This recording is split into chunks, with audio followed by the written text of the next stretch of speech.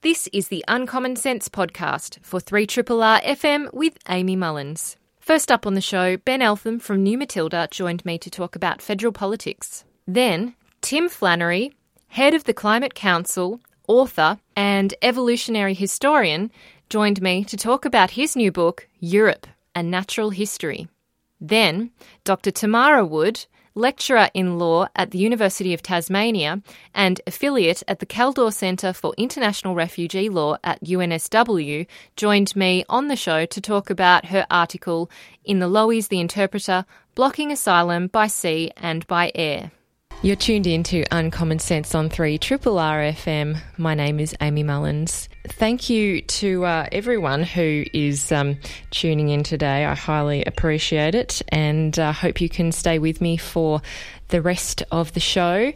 Coming up on today's show, I have Ben Eltham coming in to talk about federal politics, and we'll be talking about the sitting week that is coming up and what exactly we'll be discussing, or what the politicians will be discussing. Certainly one topic which has come to the fore is the medical evacuation bill, which essentially is all about asylum seekers that are still on Nauru, and whether the opposition and the crossbench will band together to get the necessary votes to get this particular bill through. It's been put forward by Kerryn Phelps and Tim Storer, and we'll see exactly what happens. There's a lot of people saying that Labor might run scared on this one because the coalition has come out with some pretty hysterical language, and you just have to look at the interview with Christopher Pyne on Insiders on Sunday to see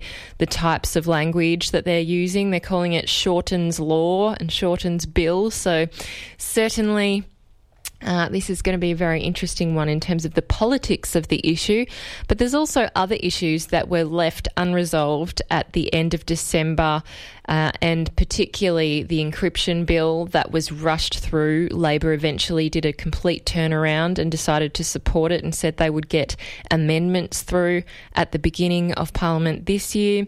There's so many other more important potentially in terms of the way that it's going to affect our lives in the much longer term. This medical evacuation bill, although very important, is probably a short-term thing, hopefully, once we get refugees and asylum seekers off Nauru and resettled. One day that will happen. We have seen the children at least moved, so that is one thing. Coming up after Ben, I'm speaking to Tim Flannery. He is a well-known Australian. He was the Australian of the Year quite a few years ago now, and he's a climate scientist and advocate. He's also a historian and a paleontologist, and I'll be speaking with Tim Flannery about his new book, Europe, A Natural History, which is out through Text Publishing. And it's really looking at the very long, and I mean by millennia long, epochs and all that stuff long. There's who knew that Europe had such a fascinating natural history, and that it was very, very diverse and changing, and that we had a massive, what appears to be asteroid that wiped out the dinosaurs. So we're going to be talking that far back into time and discovering the, the highways that connected Europe and Asia and North America. So it's really a different time, obviously, but it's definitely puts this time into perspective, I think. And then finally, I'm speaking with Dr. Tamara Wood, who is based at the Andrew and Renata Kaldor Centre for International Refugee Law at UNSW. And she has co-written an article for the Lowies Interpreter online, and it's called Blocking Asylum by Sea and by Air, and looks at Australia's legal obligations when it comes to those who seek asylum, particularly by air, by plane, and looking at those case studies that have been revealed through the ABC's Four Corners program, whereby we saw Saudi women who were coming to Australia, some without male accompanying people, family members to accompany them, which is a Saudi issue, not an Australian issue. But we saw apparently or allegedly Australian border force asking as to where their male counterparts were, which is quite shocking. And certainly others were particularly surprised and shocked that this is the kind of questioning that Australians might be engaging in. So we'll be looking at that issue in a bit more detail, but particularly the legal elements of that. So big show today. Have with me in the studio Ben Eltham, who is the National Affairs correspondent for New Matilda, and he joins me live in the studio to discuss federal politics. Good morning, Amy. How you going? I'm great. How are you doing? I'm okay. Yeah? Yeah. Feeling the Tuesday vibes? Depends what you mean by Tuesday vibes. Well, it's better than the Monday vibes, in my opinion. Yeah. I feel like I'm edging slowly towards one step closer to the upward weekend. Trajectory. Tomorrow is hump day vibes. Yes. All right. Well, that's positive. I know. Yeah. I know. I think that's why I'm so glad my show's on a Tuesday. I feel like I'm already, into it by Tuesday. Absolutely. Mentally aware. I don't envy Dylan and Coolio who have to come in straight off a Sunday. Yeah, look, I take my hat off to those guys. They're always doing such interesting things on a Monday morning. They are. And much inspiring work goes on at this station. So many great interviews that I've been meaning to catch up on. That one can do so on Triple R On Demand. Oh, yeah, Simon and Lauren have been doing some cracking stuff lately. They have. Yeah. So true. Always check out Breaking and Entering on demand. Yes, very good. And Ennio Styles had Masego in the studio the other day, and I nearly died because Did you come in, did you? I was already here. He came in during my show. Nice. It was a pre-record, Yeah. and I actually freaked out and was like, oh my God, it's Masego. He's the biggest deal to me. Yeah. And I don't know if many other people knew who he was, but I was like freaking out. Yeah, we all have those kind of artists that are our own rock stars. Exactly. Aren't they? I told Simon Winkler afterwards, I'm like, he's like my Elvis. He's like, he's that big to me. Which is why I didn't say anything to him. I was so shy. Yeah. I was like, I can't say anything because I think I'll just not have words. You were struck dumb. Yeah, completely. Oh, that's Which beautiful. is rare for me. That's lovely. Yeah, there you go. What can I say? So no autographs, nothing? Oh, no. Couldn't even go near him. I waited till he went into the pre-record before I went outside. It's just too scary. Oh, I missed an opportunity there, Amy. Oh, no, I deliberately missed that opportunity. I'd rather keep the idealised, vision of my first meeting with my idol. That's pretty great. I'm going to be prepared for next time. So, Ben, with that great uplifting story, let's get into some downlifting stories with federal politics, which is already down in the gutter at the moment. Oh, yes, it's in the gutter. It's well in the and mud. truly. And I think it'll stay there all the way through to the federal election. Mm-hmm. Yeah.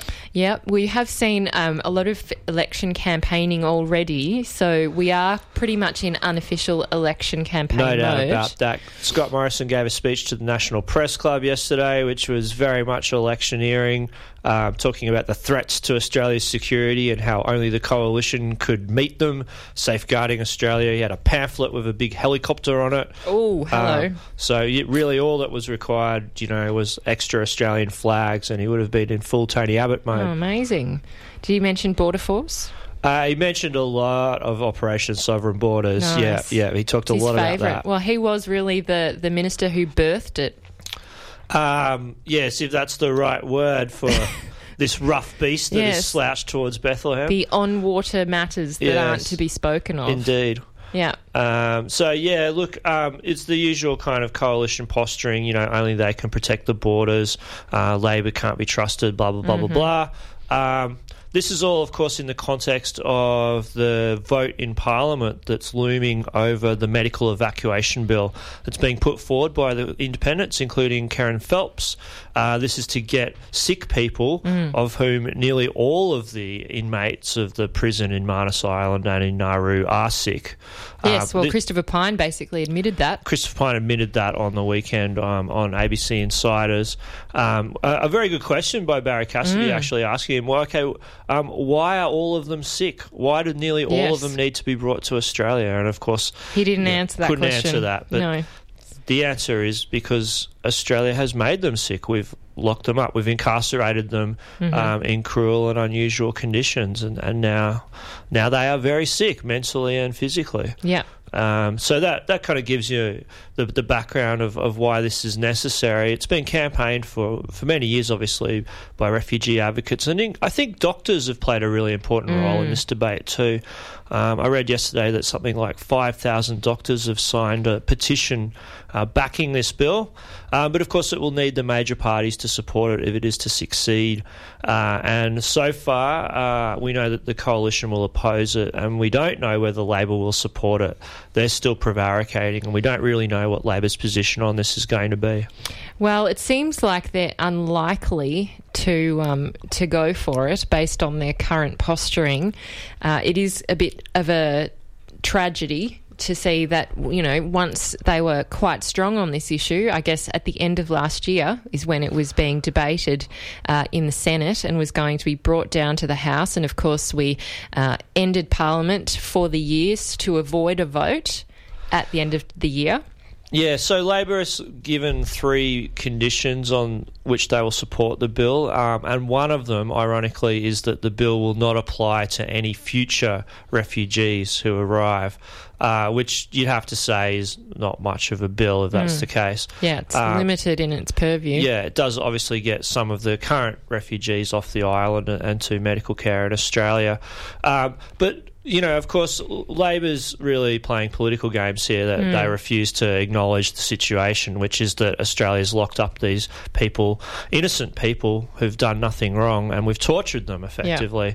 Yeah. Labor's still trapped in this kind of race to the bottom of the coalition where they refuse to be wedged in the political term. I mean, if you hear journalists say Labor doesn't want to be wedged on this stuff, what that means is Labor doesn't like the coalition saying things like Labor's weak on borders, Labor's weak on border security, Labor will restart the boats, whatever the hell that means. Yep. And because Labor's so sensitive to rhetoric, to political attacks on immigration policy, they always, in the end, buckle when the push comes to shove on these kind of issues. And I expect them to buckle on this too. Well, they buckled on encryption, didn't they? And that was all about national security and whether we would be safe over the holidays. They're absolutely terrified of being portrayed as somehow weak, as somehow not tough enough on these kind of symbolic issues, which, it has to be pointed out, once again, have nothing to do with the security of our borders, have nothing to do with protecting us from terrorism.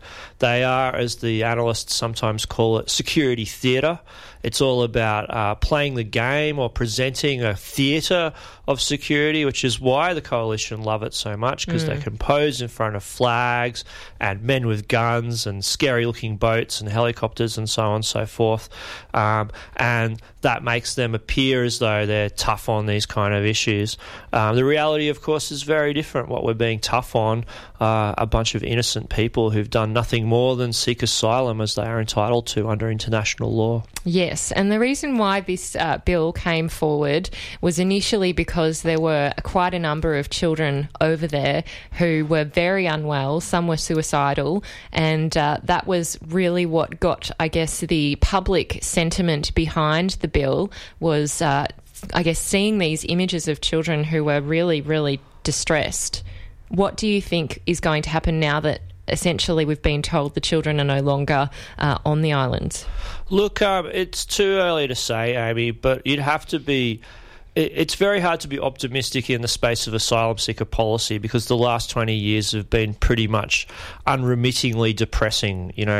We seem to lurch from new outrage to new outrage. A man being murdered on Manus Island by PNG security guards, was that enough to change the policy? No, it was not.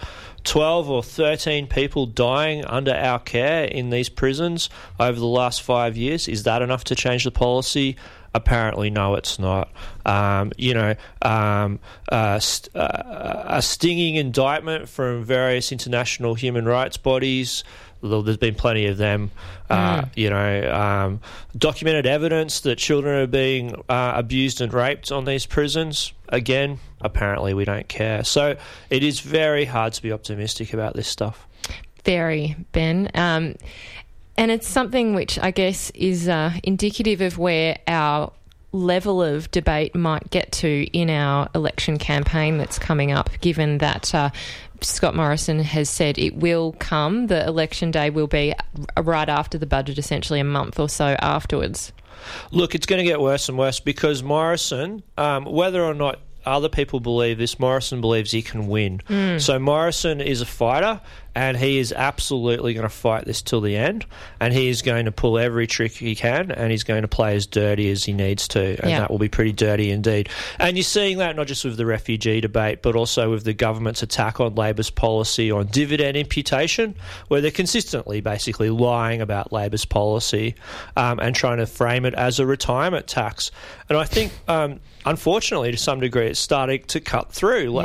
People are starting to believe that Labor wants to take money away from, little old ladies from taking their super away from them, which is not true. No, it's not at all true. Not even close. All Labor wants to do is to stop people getting free money from the government because they own shares.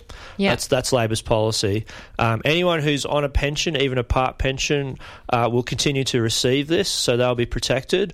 It's really only self-funded retirees who have more than $850,000 in superannuation and are receiving fully franked dividends, and because of that, getting a free check from the ATO every year. So those are the only people being affected. The vast majority of them are extremely wealthy, but the coalition's obviously using that to try and attack Labor as anti-retiree, anti-pensioner, anti-old people, really. It's quite absurd, and it hit a level of absurdity over the last few days, really. We've seen some pretty crazy scenes in the committee hearings that have been, or what you could call the roadshow. Yes, the roadshow. So I think we touched on this a little bit last week, but Tim Wilson, who is the Liberal MP who chairs the Economics Committee, has got up a roadshow where he's sort of taking the committee around the country, having hearings about the dastardly impact of this proposed Labor policy. That isn't law. It's not even going to be law unless Labor become the next government. Right. So it's an abusive process even to be having hearings into an opposition policy, I think. Yeah. But there's also been revelations that Wilson has been sharing email addresses with a fellow called Jeff Wilson, who's a distant relative of Tim Wilson's. He's also the director of a thing called Wilson Asset Management. Now, this is a large investment company that, wait for it, has a lot of dividend imputation credits that they return to their shareholders. Amazing. So Wilson does a lot of business with people who want to get fully franked shares into their portfolio and want to get some of these government payouts because of that.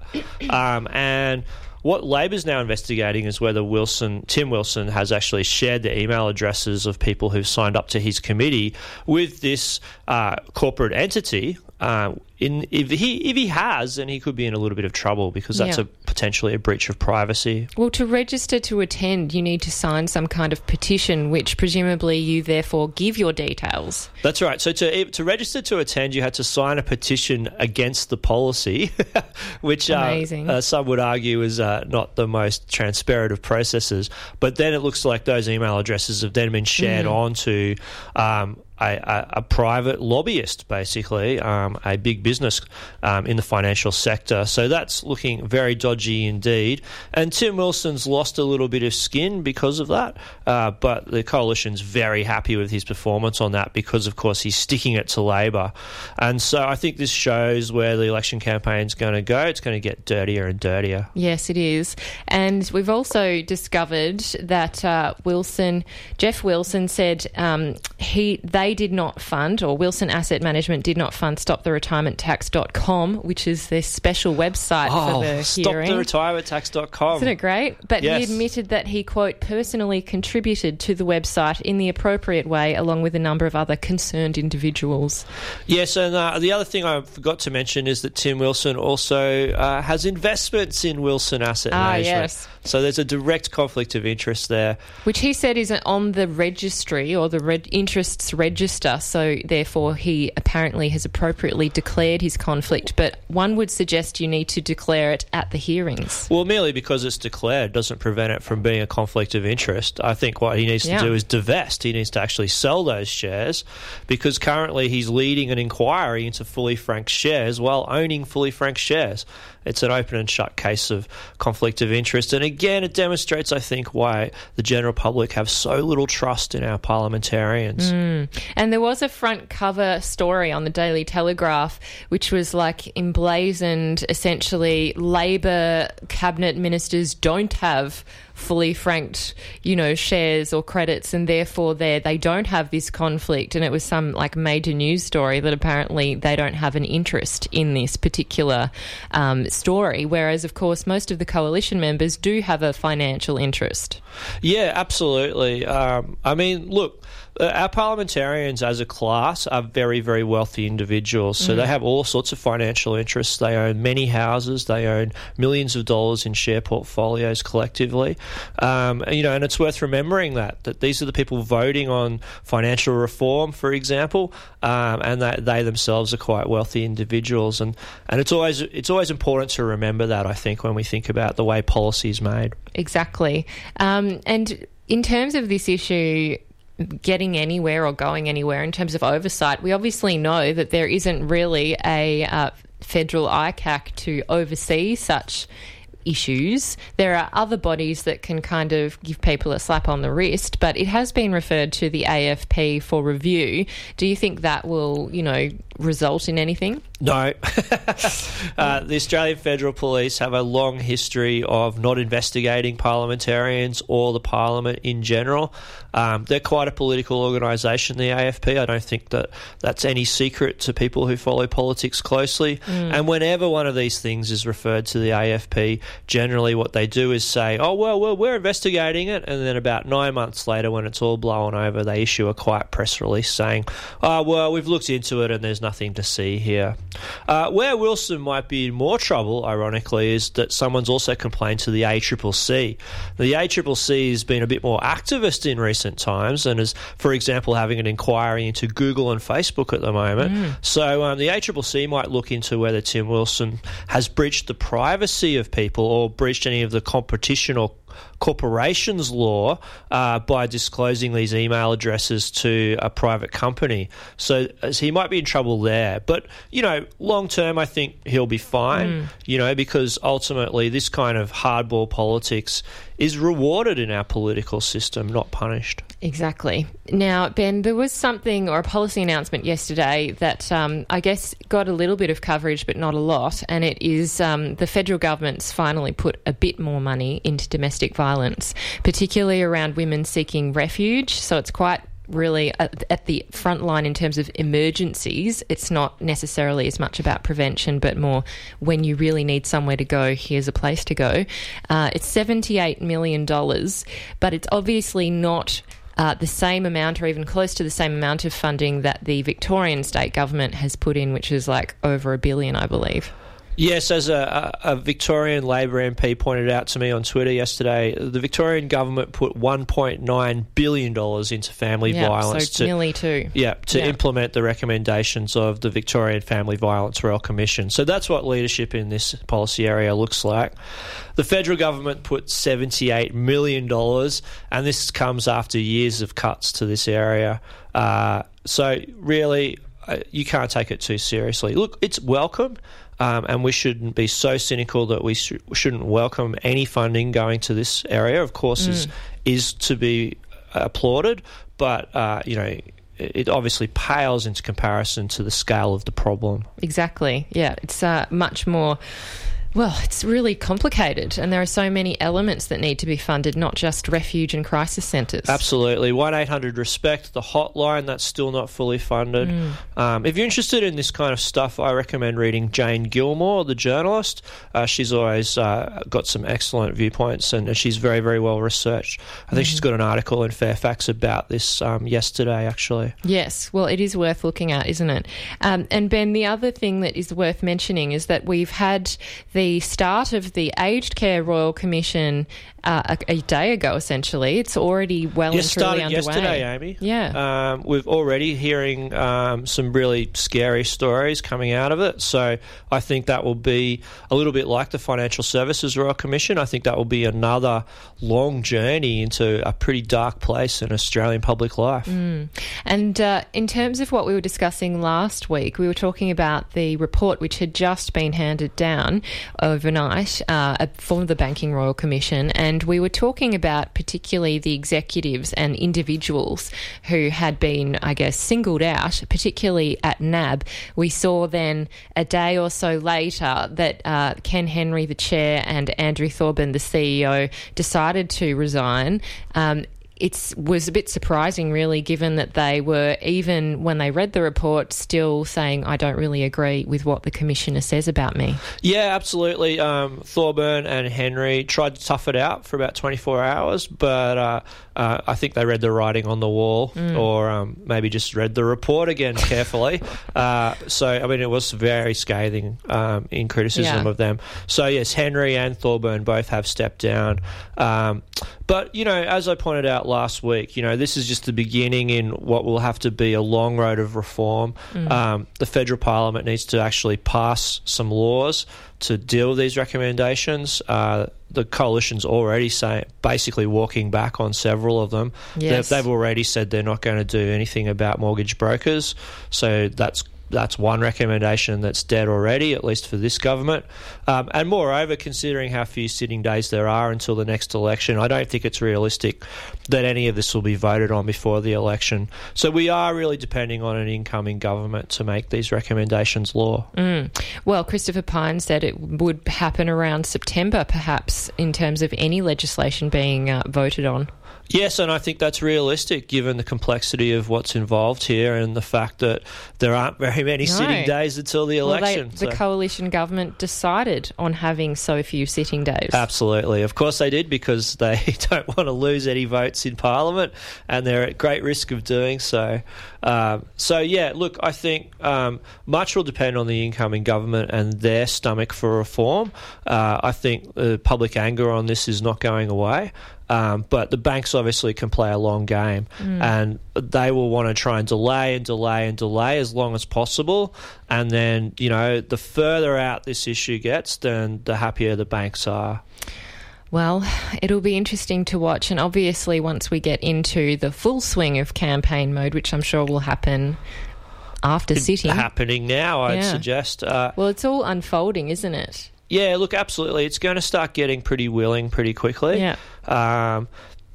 I think the coalition's kind of regained a bit of confidence. Yeah, you know? they have. Compared to the end of last year, where they basically were about to lose a vote. Yeah, so I think it's a little bit cornered rat. You know, they've basically, their backs are against the wall and they've got no choice but to fight, and they're going to pull out all stops. And so things like the retirement tax lie, that really works for the coalition because it rallies their base of self-funded retirees, most of whom will already vote for the coalition, it has to be said, but it rallies the base around them and it gives them internal confidence to come out and fight the good fight. The polls, by the way, still show Labor well in front. Yeah. But it's all about a kind of internal confidence, and I think they've decided that they've thrown in their lot with Scott Morrison now, so they're going to back him. So it's going to be pretty vicious and pretty dirty, and get ready for plenty more dirty tricks over the next few weeks. Yes, and in terms of rallying the base, Ben, I believe there were quite a few videos going around in terms of what happened at those committee inquiries, and it seemed like people who opposed Labor's policy were very few and far between. Yes, so as part of this bandwagon that we mentioned that Tim Wilson's getting around the country, there's some of the journalists turned up to some of the hearings. There was one in Chatswood in the northern suburbs of Sydney, a fairly conservative, you know, green and leafy area of northern Sydney, and there was some amazing footage come out of that where we saw, you know, a protester basically standing up and attacking Tim Wilson for the bandwagon, and he was sort of shoved to the ground by an angry self-funded retiree. Somebody else stood up and said we could use these dividend imputation credits to fund public schools, and that woman was booed by the crowd. So I think gives you a kind of indication of where the self-funded retiree base is, if you like. Yes. Yeah, they're definitely out in force. They are. They're pretty angry about this. Yeah.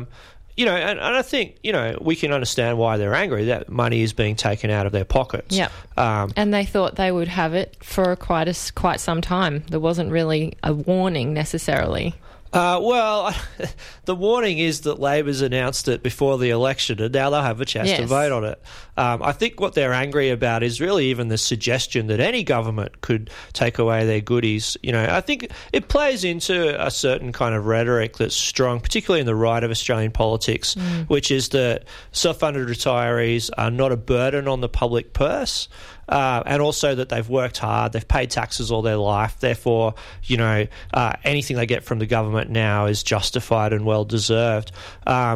Unfortunately, there's no policy justification for those points of view, as emotionally, intuitively strong as they might feel to the individuals. Well, it's not really the basis of a progressive tax system. No, it's fundamentally regressive, as the stats show. So most of the benefit of this tax handout goes to very, very rich people. And of course, very rich people have a voice and they can get organised, and they've got, a Liberal Party well and truly in their corner. So it will be a tough fight, I think, for Labor to win people over. What Labor needs to do is just to keep explaining how outrageous this tax break is. Yeah. The idea of getting money from the ATO, getting a cheque from the ATO simply for owning shares.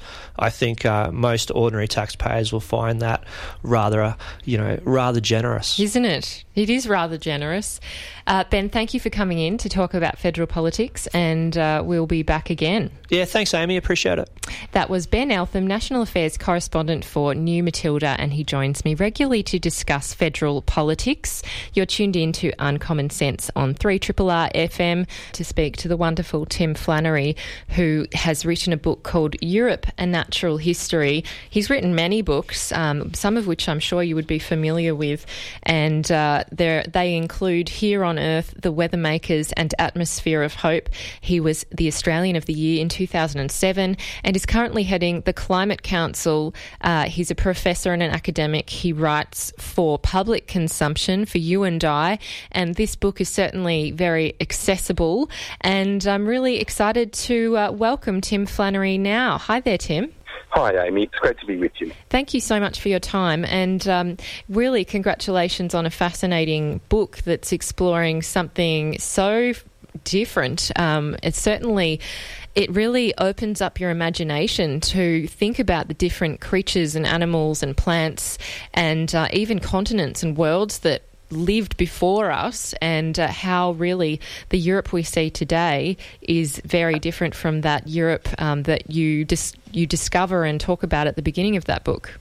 Well, that's true, Amy. I guess you can think about contemporary Europe as a continuation of that long story, the 100 million year long story of how Europe has changed. And, over that period, Europe's gone from a tropical archipelago in a warm ocean full of dinosaurs, right through to the Ice Age, when there was woolly mammoths and all the rest of it, through to contemporary Europe, So it's a long journey, and over that period, Europe's reinvented itself at least 3 times, with massive extinctions and then immigrations and so forth. So it really is it's a big picture story, I suppose. Yes, and many people would know your work, particularly the climate change work, but I was interested to see that you have a real love and passion for paleontology and fossils, and that was really a childhood passion that has evolved. So I'd just like to understand a bit about the reason why you got so, I guess, inspired by paleontology, and was that really part of the inspiration for this book? Well, it certainly was part of the inspiration for the book. I've always loved fossils. I still remember finding my first fossil at the age of 8. I wasn't sure what it was. I took it into the museum, and someone in there identified it as a fossilised sea urchin. And I remember being fascinated and thinking, my God, this was once a living animal on the bottom of a now vanished sea, probably full of, animals that have gone extinct as well. And it's that sense of imaginative wonder at lost worlds, I think, that drives me to write books like Europe, because even though these worlds are lost and they're distant, we can still find relics of them today, not just as fossils, but even as living organisms in Europe, because there are some creatures that have survived in Europe since the age of the dinosaurs. They really are Europe's equivalent of the platypus. And could you share with us a couple of those? Sure. Look, one of my favourites is the midwife toad, which is a small amphibian. It's widespread in Europe, but what distinguishes it is that the male takes care of the eggs and the young. So that's quite unusual for a toad or a frog. But that lineage, those eyes that blink up at you from a midwife toad, the ancestors of those eyes blinked up at dinosaurs in Europe, and they're a distinctively European group. Yes, I was struck by that story too, particularly how they look after them, which is like wrapping the eggs around their legs and carrying them with them for such a long period of time while they breed a number of other times. That's right, and they can carry up to 3 lots of eggs with them at once, and they'll search around for the perfect pond to put the young into, and the water quality has to be right. There's got to be no predators. It's sheltered and not liable to dry out. So it's quite a responsibility if you're a male midwife toad. Yeah, it's really impressive. It's probably a good role model for fatherhood. Well, exactly, and it's interesting it evolved in Europe, I must say. I find it quite fascinating that but doubtless that characteristics helped the species survive every revolution and crisis for the last 100 million years. Yes, and what's also interesting is the fact that they secrete natural antibiotics from their skin to protect these eggs from infection. It's just fascinating how nature provides for these situations. It is. What looks like a little fragile creature actually has this whole armament of behaviours and physiologies and chemistries to help it get into the next generation. And in terms of the span of time that this book covers, could you give us an idea of the scale of the span of time we're talking about? Because it's often quite hard for people to relate to things when we're in the millions and millions and hundreds of millions of years. That's right. Look, I asked the question, where did Europe begin? And if you ask that question, I trawl back through the scientific literature trying to find the moment when the first distinctively European organisms evolved. And it turns out that was about 100 million years ago. And those organisms evolved on a tropical archipelago that was much more like the Solomon Islands today than contemporary Europe. It was a series of tropical isles full of dinosaurs, the ancestors of the midwife toad, which were some of the very first European creatures to evolve, ancient birds, ancient mammals. The seas were full of marine reptiles. It was a very, very different place. It was the place, actually, that gave rise to the cliffs of Dover. Those lovely white cliffs. They're all formed from the remains of organisms that thrived in the tropical sea that surrounded that ancient archipelago and were chewed up by predators and then pooed out, and the fragments formed the chalk. It is really fascinating to think that not all of Europe was formed in one go. I mean, a lot of people might assume that, for example, the Alps were there from the beginning of time, or at least the part of the way that they appeared today were there. But in fact, the Alps really came quite a lot later on, didn't they? They did. They had an early period of rejuvenation, perhaps 90 million years ago, when they were the tips of tropical islands, but then things became quiet, and it was only really about 30 million years ago that they started to really start building again. And the reason, of course, the Alps are there is that Africa has been pushing into Europe with unimaginable geological force, and bits of Africa have actually slid off and become incorporated into Europe. So if you look at some of the highest peaks in the Alps, like the Matterhorn, the very tip of that is actually a part of Africa that slid over the top of Europe and ended up as part of the highest point on the Alps. It's amazing.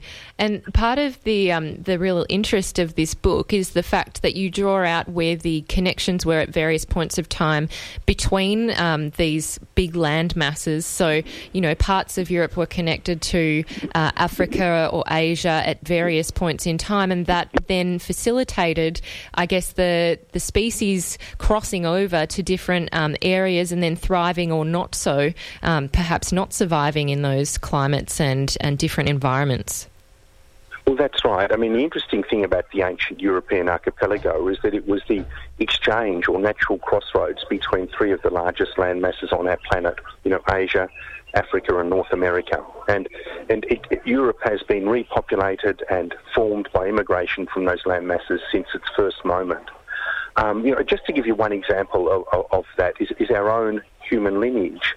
I mean, the apes arose in Africa about 25 million years ago, but by 13 million years ago, certain apes had got into Europe and were flourishing. They then went extinct in Africa, so the only apes that our ancestors we had were in Europe. And one lineage in Greece about 7 million years ago started to walk upright. And the descendants of those upright walkers walked back into Africa to give rise to our lineage. So often the interactions are complex, but they're really fascinating to see how this perpetual migration has formed the Europe we know today. Yes, and just how interconnected we are despite how we kind of cordon ourselves off nowadays with borders. Well, the very essence of Europe is migration and hybridisation. Our own European species results from African migrants who were just like African people living today, getting to the borders of Europe 38,000 years ago, and then hybridising with the Neanderthals. So the reason some of us have blue eyes and blonde hair, are those Neanderthal genes that were preserved with that hybridisation event. And yes. And so from the very beginning, Africans and Europeans hybridising have given rise to the Europeans we know today. And that process of migration is just ongoing. That is the essence of Europe. It's the essence of Europe's success, and it's the essence of the story of the continent from its very beginnings. And it's a story that perhaps needs to be told a bit more in our current day, and it certainly would help some of our social issues that we confront. But I'd like to talk about hybridisation, given you mentioned that. You have in interviews mentioned how a lot of people would think perhaps hybridisation isn't necessarily a good thing, but in your case, or when you draw out examples, there are many great examples for animals and others where we have really benefited evolutionarily by hybridisation. Well, that's right. I mean, the new emerging view of hybridisation is that it's a mechanism that allows species to share genes that may be beneficial in new environments.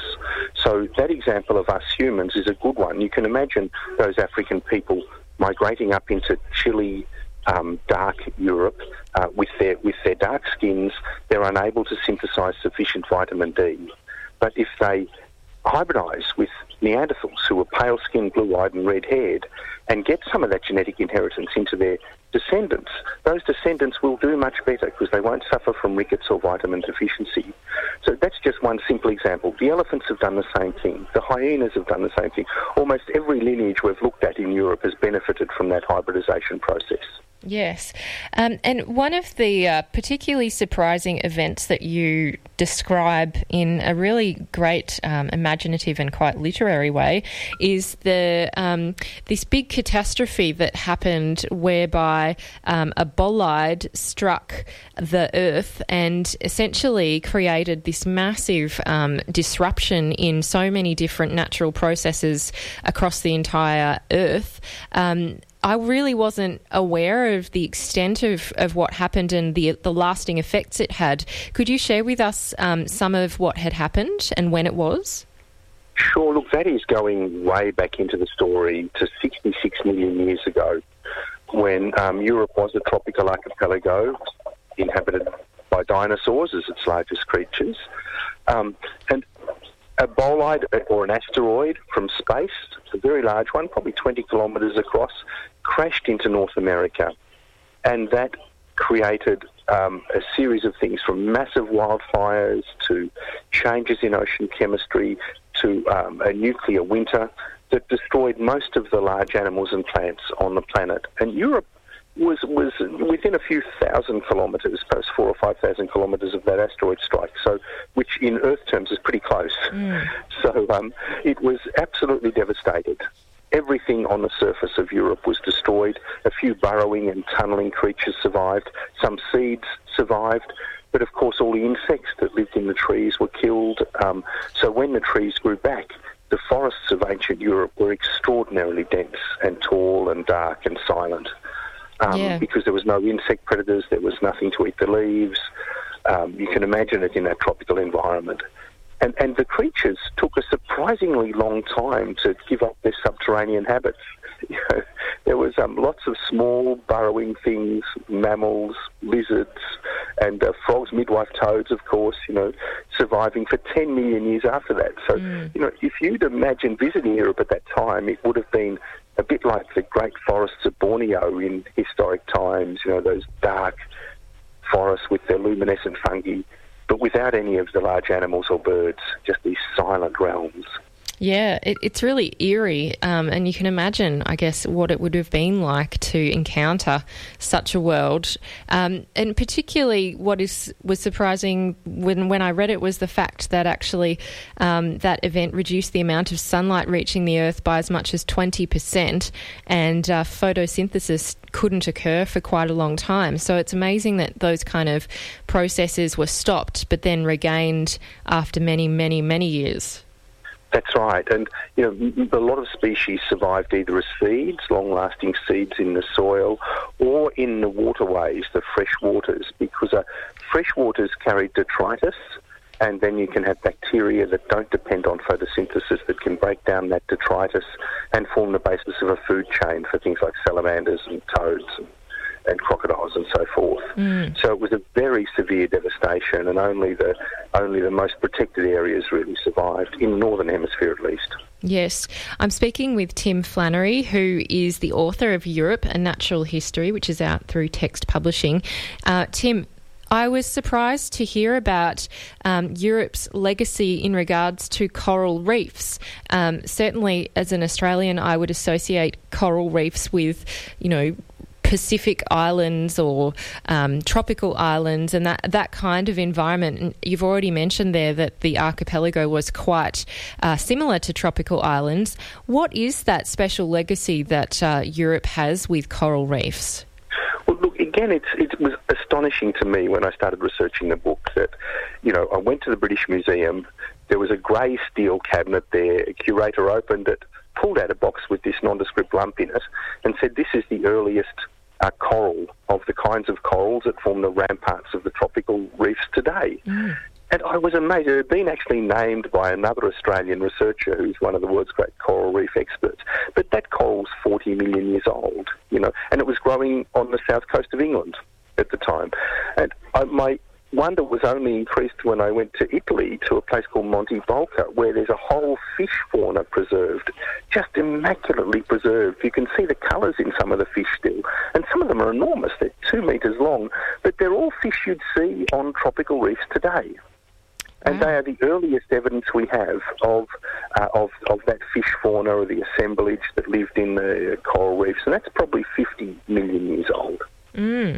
It's really fascinating, and I did actually Google Southampton because I wanted to visualise what on earth this place looks like nowadays, but it certainly didn't look to me like a coral reef hotspot, so it's amazing, really. Well, you've got to project your mind back and think Southampton back then was facing the Atlantic with great breakers coming in from a much warmer sea than today onto an abrupt coast, which is, of course, just what coral reefs love, you know, that sort of environment. And you can imagine those reef-forming corals forming this rampart to protect the coast. Yes. And one of the really important periods of time that you talk about is the Miocene, I think it's pronounced, hopefully. And it really is, it sounds like a very important period whereby there was a lot of flourishing happening and development.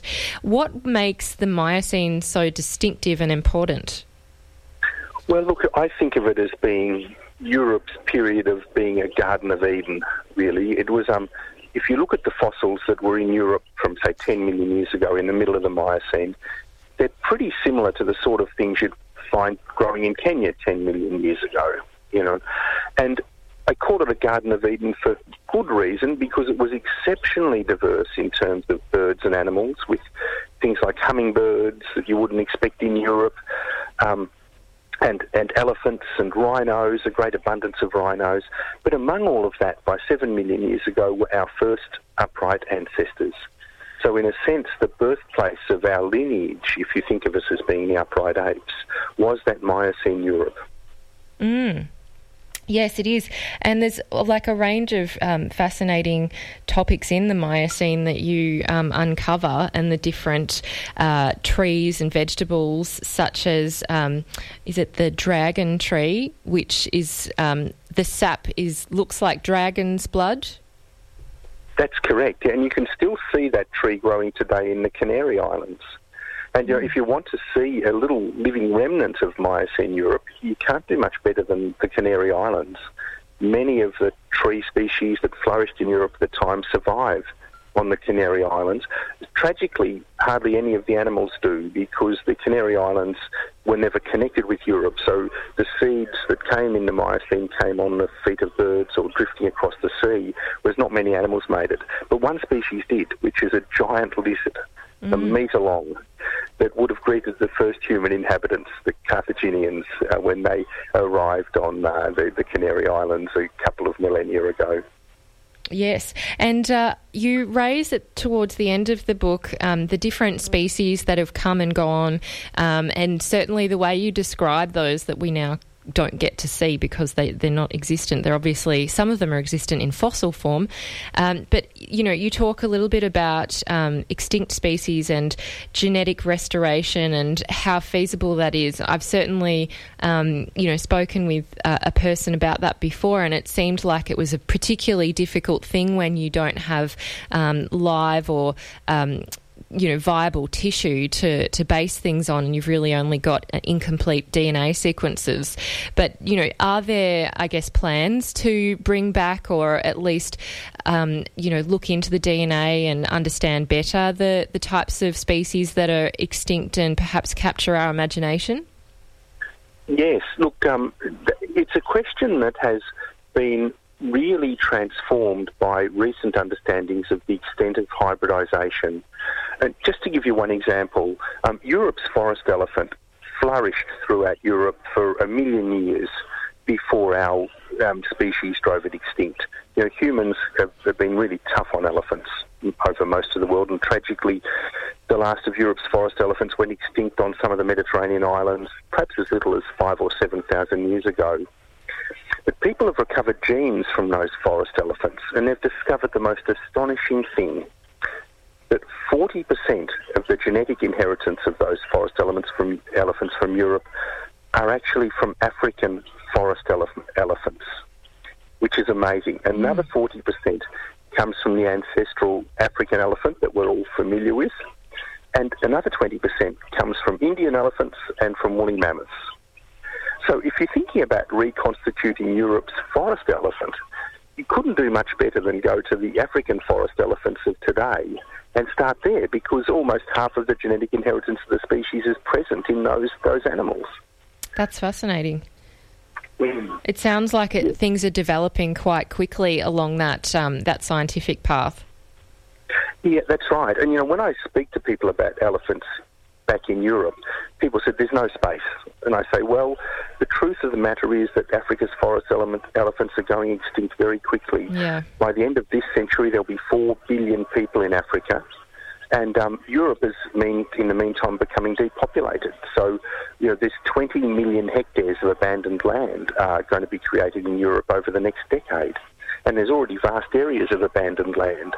So if we think big about this and think about where we may create a refuge for the endangered megafauna of the world, Europe's not a bad place to start. That's a really great argument to make. Certainly, it is really tragic to see so many different species going extinct in Africa, and at least those that are endangered are really, truly in trouble. And as we've seen just recently, even insects, there are so many that are under threat. There's just a lot of issues that are still present today that this book really draws out. And I think it's fascinating to see just how we've evolved and how things are similar and dissimilar. So I think it's a really great contribution. Tim, what were you hoping, I guess, to do when you were researching this book? Were you looking to, I guess, inspire people's imagination or get them passionate about conservation? Did you have any kind of aims in mind when putting together such a thorough and fascinating book? Well, my first aim really was to understand myself, what Europe was about. So I write out of great curiosity, and a bit selfish, I suppose, in that I write the book I want to read. I want to understand this whole big story, you see. And as the story evolved and I began to comprehend it, I realised there was actually several stories in one. There's the story of the discovery of Europe's fossil record, which is amazing in itself.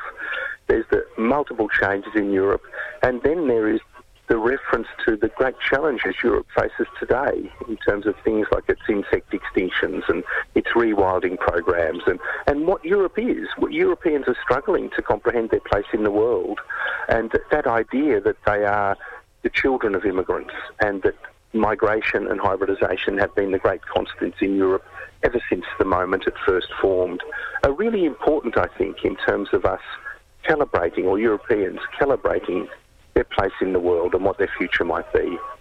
Yes, that's a really great point. There's certainly a number of countries having a bit of an identity crisis and also a crisis when it comes to immigration. So, yeah, it's a fascinating real echo and a great story to be told and to retell, and hopefully that will happen in Europe. Are you going to be travelling there, or have you been sharing that story with those in Europe? Look, I've been going to Europe for 30 years, researching this book and trying to collect the facts and figures I need. And I will be going back in June to talk to Europeans about this. And my message to them is the one great danger that has always presented itself to Europe is this concept of purity. There is no such thing as purity. The very essence of Europe is, in fact, exchange, hybridisation, massive environmental shifts. This is what Europe's about, really. So ideas of purity are, in fact, the great danger, as we've seen from Nazism, and those are the failed versions of Europe. Exactly. Tim, you've really just highlighted how important history is to us today, and I really appreciate what you've done in this book, and also for you taking the time to explain it and hopefully inspire some of us to read more. So thank you so much for that, and congratulations. Thank you, Amy. It's been a pleasure being with you. I've been speaking to the wonderful Tim Flannery, who is a professor at the university. Well, he was a professor at the University of Adelaide and many others. He's visited Harvard University. He's presented a range of shows and documentaries. He's written many books. He's a scientist and a historian, and he was Australian of the Year in 2007. So a busy man and a very curious one, and that is obviously what makes him work so well and create such great books. So if you wanted to look into what we've been discussing, you can pick up a copy of Europe, A Natural History, which is by Tim Flannery, and it's out through Text Publishing. You're tuned in to Uncommon Sense on 3RRR FM with Amy Mullins. This is Johan Hari, the author of the book Lost Connections, and you're listening to Uncommon Sense with Amy Mullins on 3RRR. You're tuned in to 3RRR FM in Melbourne. This is Uncommon Sense. For the next 20 or so minutes, I'm speaking with Dr. Tamara Wood. She's a lecturer in law at the University of Tasmania. She's an affiliate at the Kaldor Centre for International Refugee Law, which is at UNSW. It's a very well-known centre, in fact, and certainly there's a lot of important work happening in this area in the academic field. And Tamara is joining me me from Sydney on the phone, and we are speaking about a particular issue that has come to light very, very recently in terms of its public exposure. And it certainly made worldwide headlines when Rahaf Mohammed was seeking asylum. She was from Saudi Arabia, the daughter of a quite prominent person who was had affiliations with the Saudi government, and she was seeking asylum. She got to Thailand. Her next stop was Australia, but she had her visa cancelled when she got to Thailand, and they were basically trying to get her on the next plane back to Kuwait, which is where she was holidaying with her family.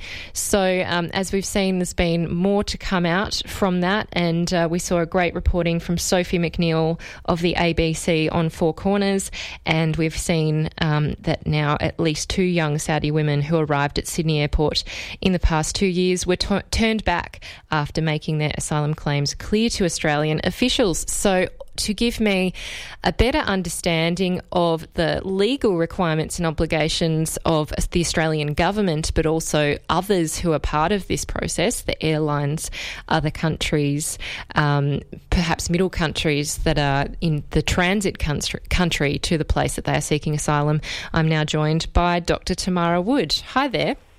Hi, Amy. Thanks so much for your time. And certainly the issue that really captured everyone's imagination was Rahaf Mohammed, who used Twitter to great effect and had obviously people who helped amplify her message, like Mona El-Tahawi, who is a well-known author and feminist. And her case really did get people interested in this issue more, and it certainly led to further investigation and inquiry by journalists. Could you, I guess, share with us why this might have really garnered our attention and the legal issues that it raised, and we'll delve a bit more deeply into those as we go along? Sure. So I think the reason it's garnered the attention is the use of social media that you've just described and the involvement of a few high-profile figures. In terms of the legal issues that it involves, in some ways Rahaf's case was not very unique. This sort of thing happens quite typically, that people who leave their countries or leave a situation where they're at risk of harm to travel to seek protection may have to stop at multiple points along the way before they get to somewhere that is safe. And it's quite important that at each of those points, the countries where they stop have obligations towards those people. And the most important one is the obligation of non-refoulement.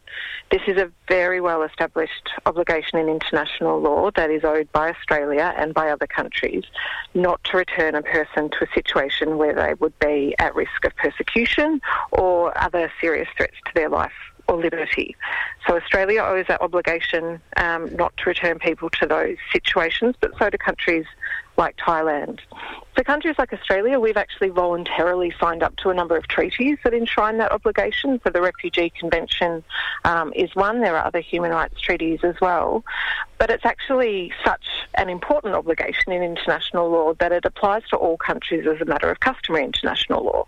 So that means countries worldwide are so have endorsed this principle so much that even if you haven't signed a treaty that commits you to doing this, states still owe this obligation to people in their territory. And I think the more complicated issue in cases like Rahaf al-Qunun is that it's quite clear if you enter a country that obligation is owed. So it's quite clear that if you're in the Thai airport, Thailand should not return you, or if you arrive in Australia, Australia should not return you. But the important thing about that obligation is that it applies even outside the country's territory if the country is taking steps that assert control over a person. So if Australian officers are intercepting people at airports or indeed, on the high seas, that obligation is triggered there as well. And that's why it's really important to think about Australia's actions in the Thai airport or in the Hong Kong airport, because its international law obligations to protect human rights, and particularly the obligation of non-refoulement, extend there as well. Yes, and how does that international law get enforced? Because that's obviously an important reason that people might or countries might comply. Sure. So, unfortunately, in some respects, international law is not like domestic law. We don't, we have the UN and we have a number of very important and often very powerful means of exerting political influence. States voluntarily sign up to these obligations because they realise it's important. They realise it's an important part of being a good global citizen.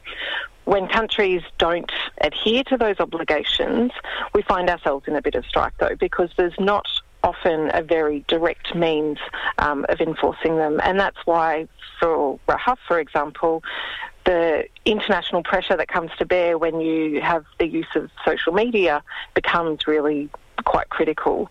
I think one of the important things, though, is that, Australia has its own domestic laws that govern the way it deals with immigration, and it has its own policies that govern the way it works in other states' airports. And in most cases, Australia acts within those laws. But where those laws are inconsistent with international law, that doesn't make it okay. So international law is quite clear that just because Australian law says one thing, if that leads to breaches of international law, then that's sort of no defence. And in fact, one of the issues here is that Australia has done quite a lot to make sure that its domestic law allows it to do whatever it wants to do, and without having to due regard to international law. So, for example, Australian law makes it, nearly impossible to lawfully travel to Australia and seek protection.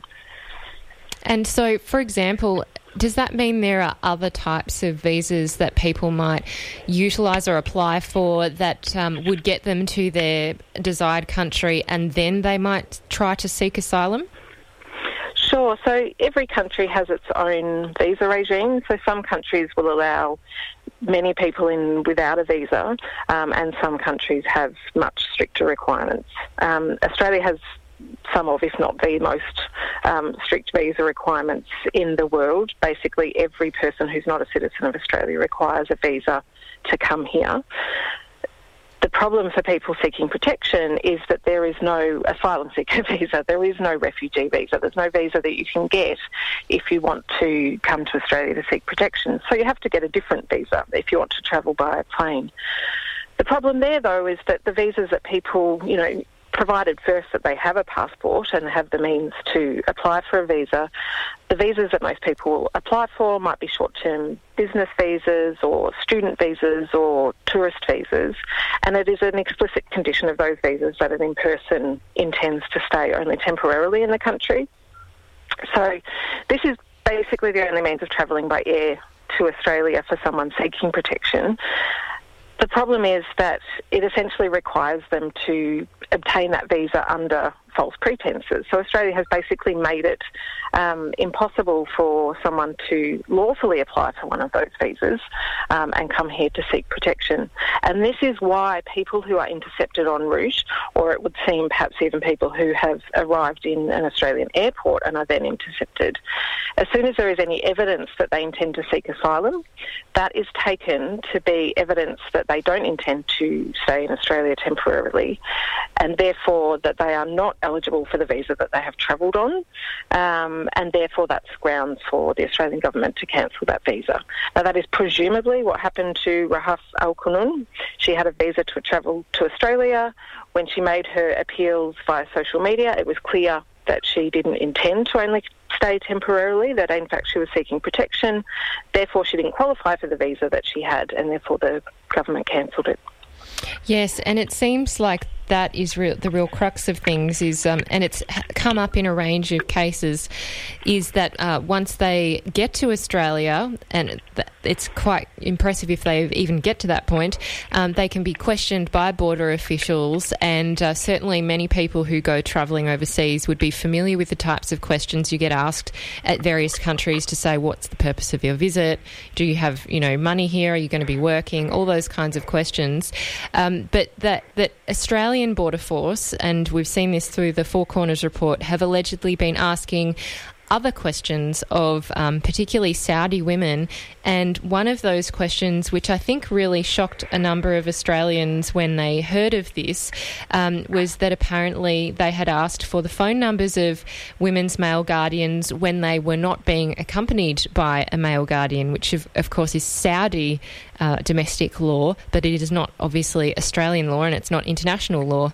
And I guess that's what has surprised a lot of people. Do you think that's...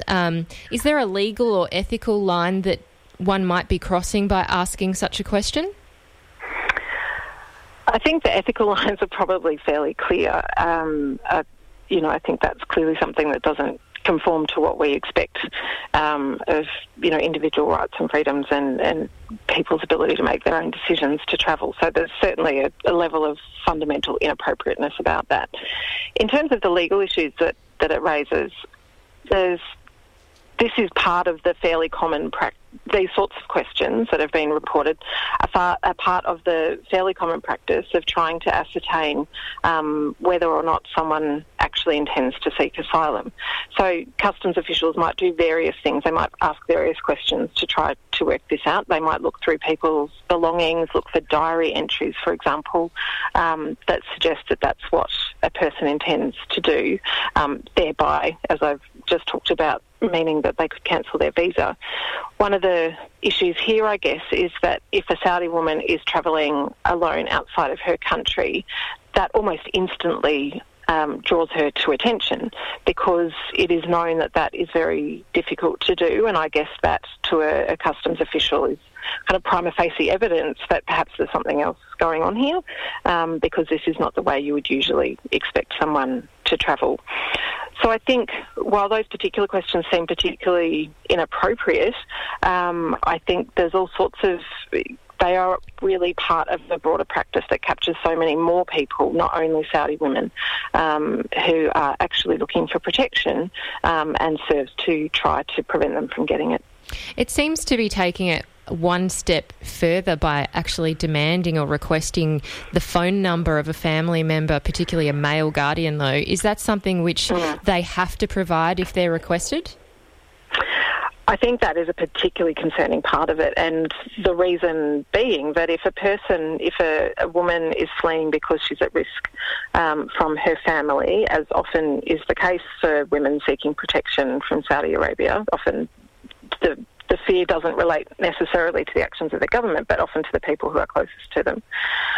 If that's the case, then, actions by Australian officials to try to contact the very people that a woman might be fleeing are extraordinarily inappropriate, because they serve to put her at risk, even more risk than she already is at. And that could be both if she is subsequently returned, any risk that she may have faced may increase, or even if she is, eventually granted protection in Australia.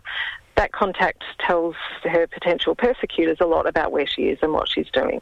So that's not only an example of Australia not upholding its human rights obligations, it's also an example of Australia potentially putting people at the very risk that they should be protecting people from. Yes, and we saw Rahaf's family and others who knew her finding out she was in a Thai hotel room, and then many people trying to coax her out of that room in order to hopefully get her back on the plane. She obviously didn't, but any person, young person particularly, she was only 18, put in that situation, might feel, the pressure and coercion in those kinds of situations that probably shouldn't be happening, I'm guessing, if they were following international law. Is there some kind of, rule that can be followed, or process that can be enacted by an asylum seeker, even if they reach that middle country? So a lot of people end up in Indonesia or Thailand, for example. If they're stuck in that country, how might they seek asylum from there? This is one of the fundamental problems, is that often there is no clear way of doing that. And, we can see from the situation with Rahaf that just because you've escaped the country, that where you were at risk doesn't mean you've escaped the risk itself, that it might follow you. And this is why it's quite important to look at the actions of Australia in other countries as well, because by cancelling a person's visa, they might clearly be putting the person at more risk. Depends really, in terms of what a person can do in that situation, it really depends which country they've landed in. One of the issues in this region is that in the Asia Pacific there are not a lot of countries that have signed up to the Refugee Convention, and there are not a lot of countries that very actively implement their non-refoulement obligations. So people who stop in Thailand, in Indonesia, don't have access to a clear, robust system for putting forward their protection claims and being awarded protection. Often, and as is the case for Rahaf Al-Qunun, they are referred to UNHCR. So UNHCR in many of these countries has quite an active presence, particularly in countries that do not have strong refugee protection systems. They sort of supplement that, and they're able to take action to determine whether or not a person is a refugee, and hopefully to advocate for their not being returned to the country from where they have fled.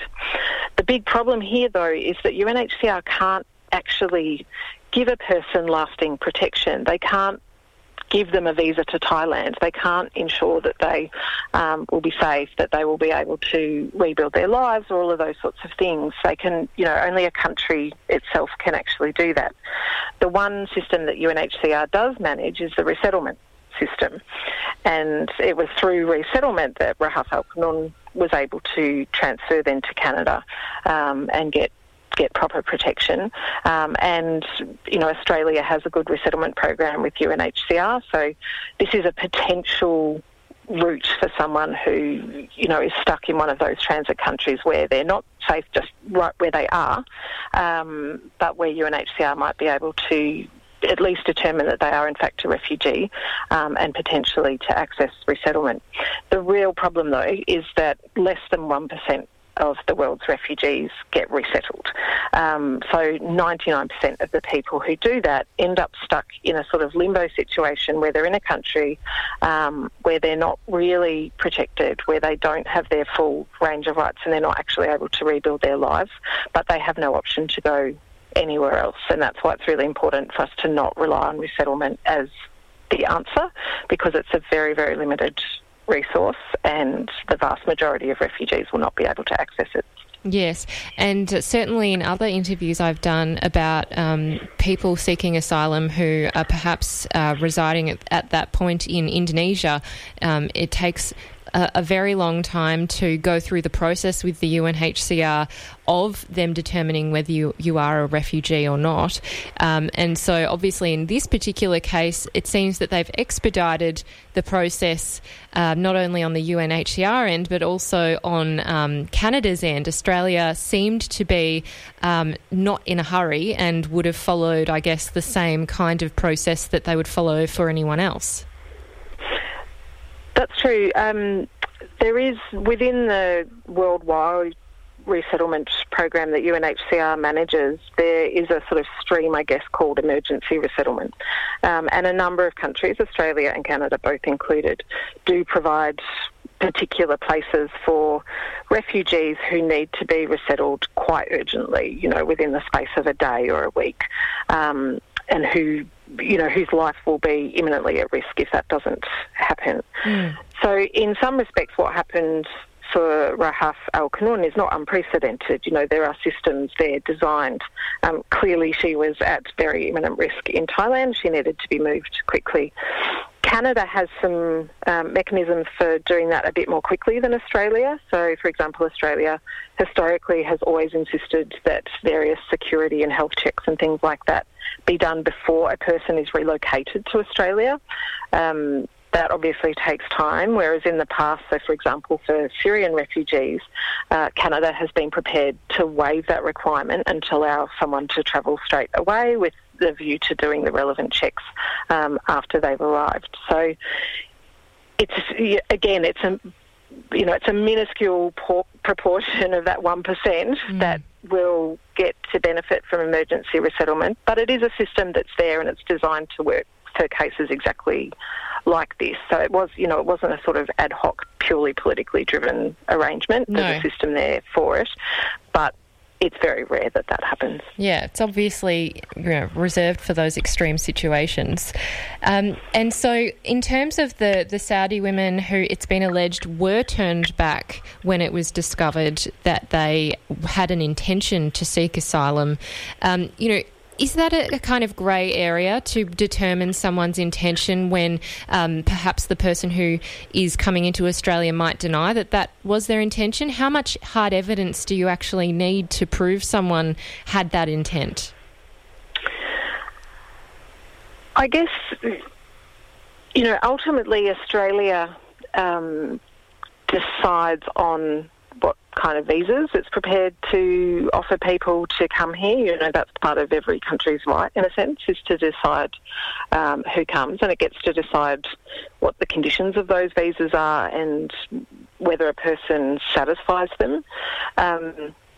In most cases, those sorts of decisions, though, can be challenged, they can get it wrong. Of course, they can decide that someone intends to do this when they don't, and vice versa. So, if your application is rejected from abroad, or if you have troubles once you're in Australia in terms of your application, there are various checks in place to enable you to challenge that or to submit further evidence, etc. When that happens by a customs official before you've even cleared the border, as has been reported on Four Corners,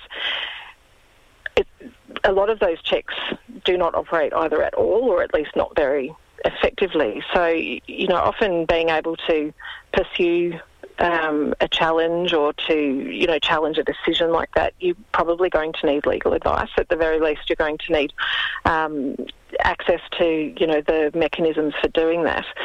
So when these things happen in foreign airports, or when they happen before a person has cleared the border and before they're able to access a lawyer or a community organisation or someone to help them, it's going to be nearly impossible for them to do that.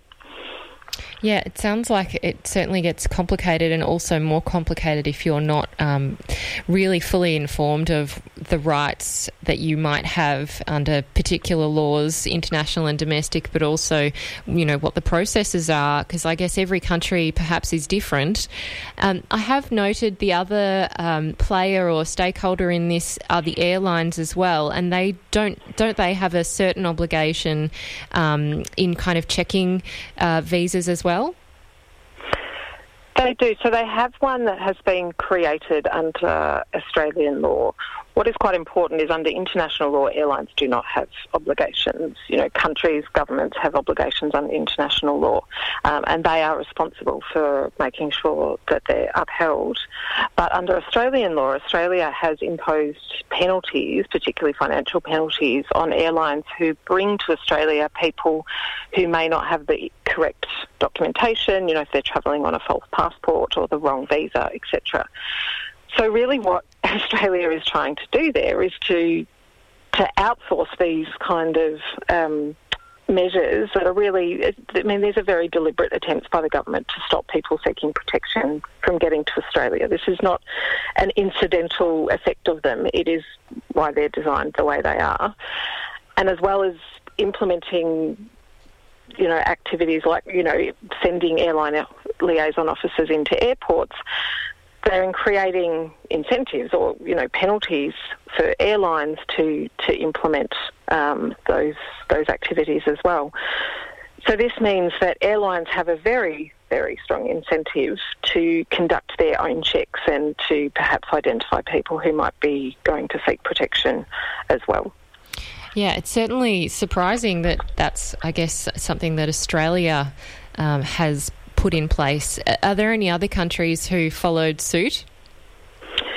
Australia is certainly not alone in these sorts of practices. There are many other, usually Western developed countries that have implemented these sorts of things, with the idea being that if we can stop people from arriving in our territory, then we don't have to fulfil our obligations to them.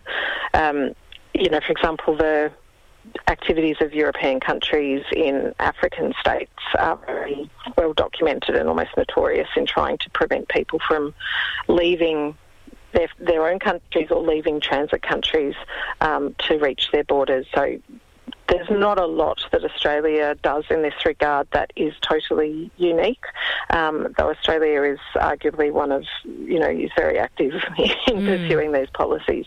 Yes, and I know that particular area is one of your areas of research. Is it the case that those countries, European countries, have cracked down in more recent times on arrivals?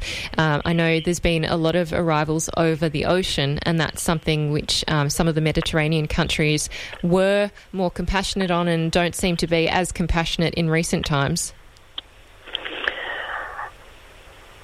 I think, there's been a lot said about the European migration so-called crisis, which, as keeps being repeated, is more of a political crisis than a refugee crisis. But certainly the numbers of people that have arrived in recent years in Europe has affected government policies there. There's no question. One of the things that can be quite hard to tease out in terms of what countries do is that often activities that really are aimed at preventing people from seeking protection can be sort of dressed up as more positive activities. So, states can say, governments can say that they're helping governments in Africa to implement their own protection mechanisms, and they're helping to do capacity building with African governments to address refugee and asylum issues. But often the sort of that in part may be true, but it's conditioned on the idea that will thereby prevent people from travelling onwards. And that's where it can be hard to tease out what is a positive step for refugees and what is not. And I think the important thing really is that by all means capacity building and supporting developing countries, whether it's, in Africa or in the Asia Pacific, to do better, so that people who arrive in Thailand or arrive in Indonesia are better able to be protected there, is a wonderful thing and is a thing that countries like Australia or countries in Europe should be doing. But it should not be at the expense of actually protecting the people who arrive. This is the fundamental purpose of refugee protection, and this is the reason that the Refugee Convention was set up. Was after World War II, lots of Jews trying to flee Germany were turned back at the borders of other countries because they didn't have the right documentation.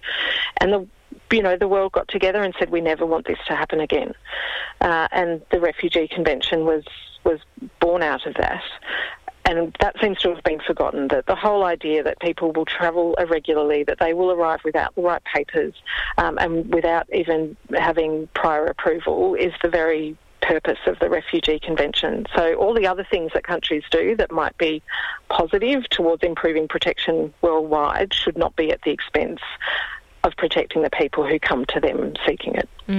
That's a really great point, and a bit of nuance, I think, in what is often a really polarising debate on both sides. So I really appreciate you bringing in the evidence for us today so that we can better understand it and be better informed.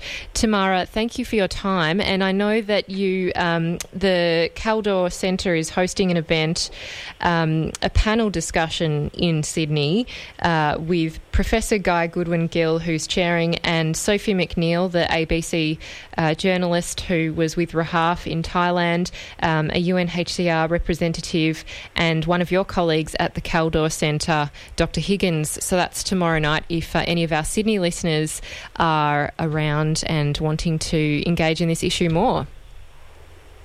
Fantastic. Thank you for having me. Thank you very much, Tamara. That was Dr. Tamara Wood, who is a lecturer in law at the University of Tasmania, and she's also affiliated with and is an affiliate at the Caldor Centre for International Refugee Law at UNSW. You are tuned in to Uncommon Sense on 3RRR FM. You've been listening to the Uncommon Sense podcast. Uncommon Sense is a show broadcast on 3RRR FM in Melbourne every Tuesday between 9am and noon. Thanks for joining me.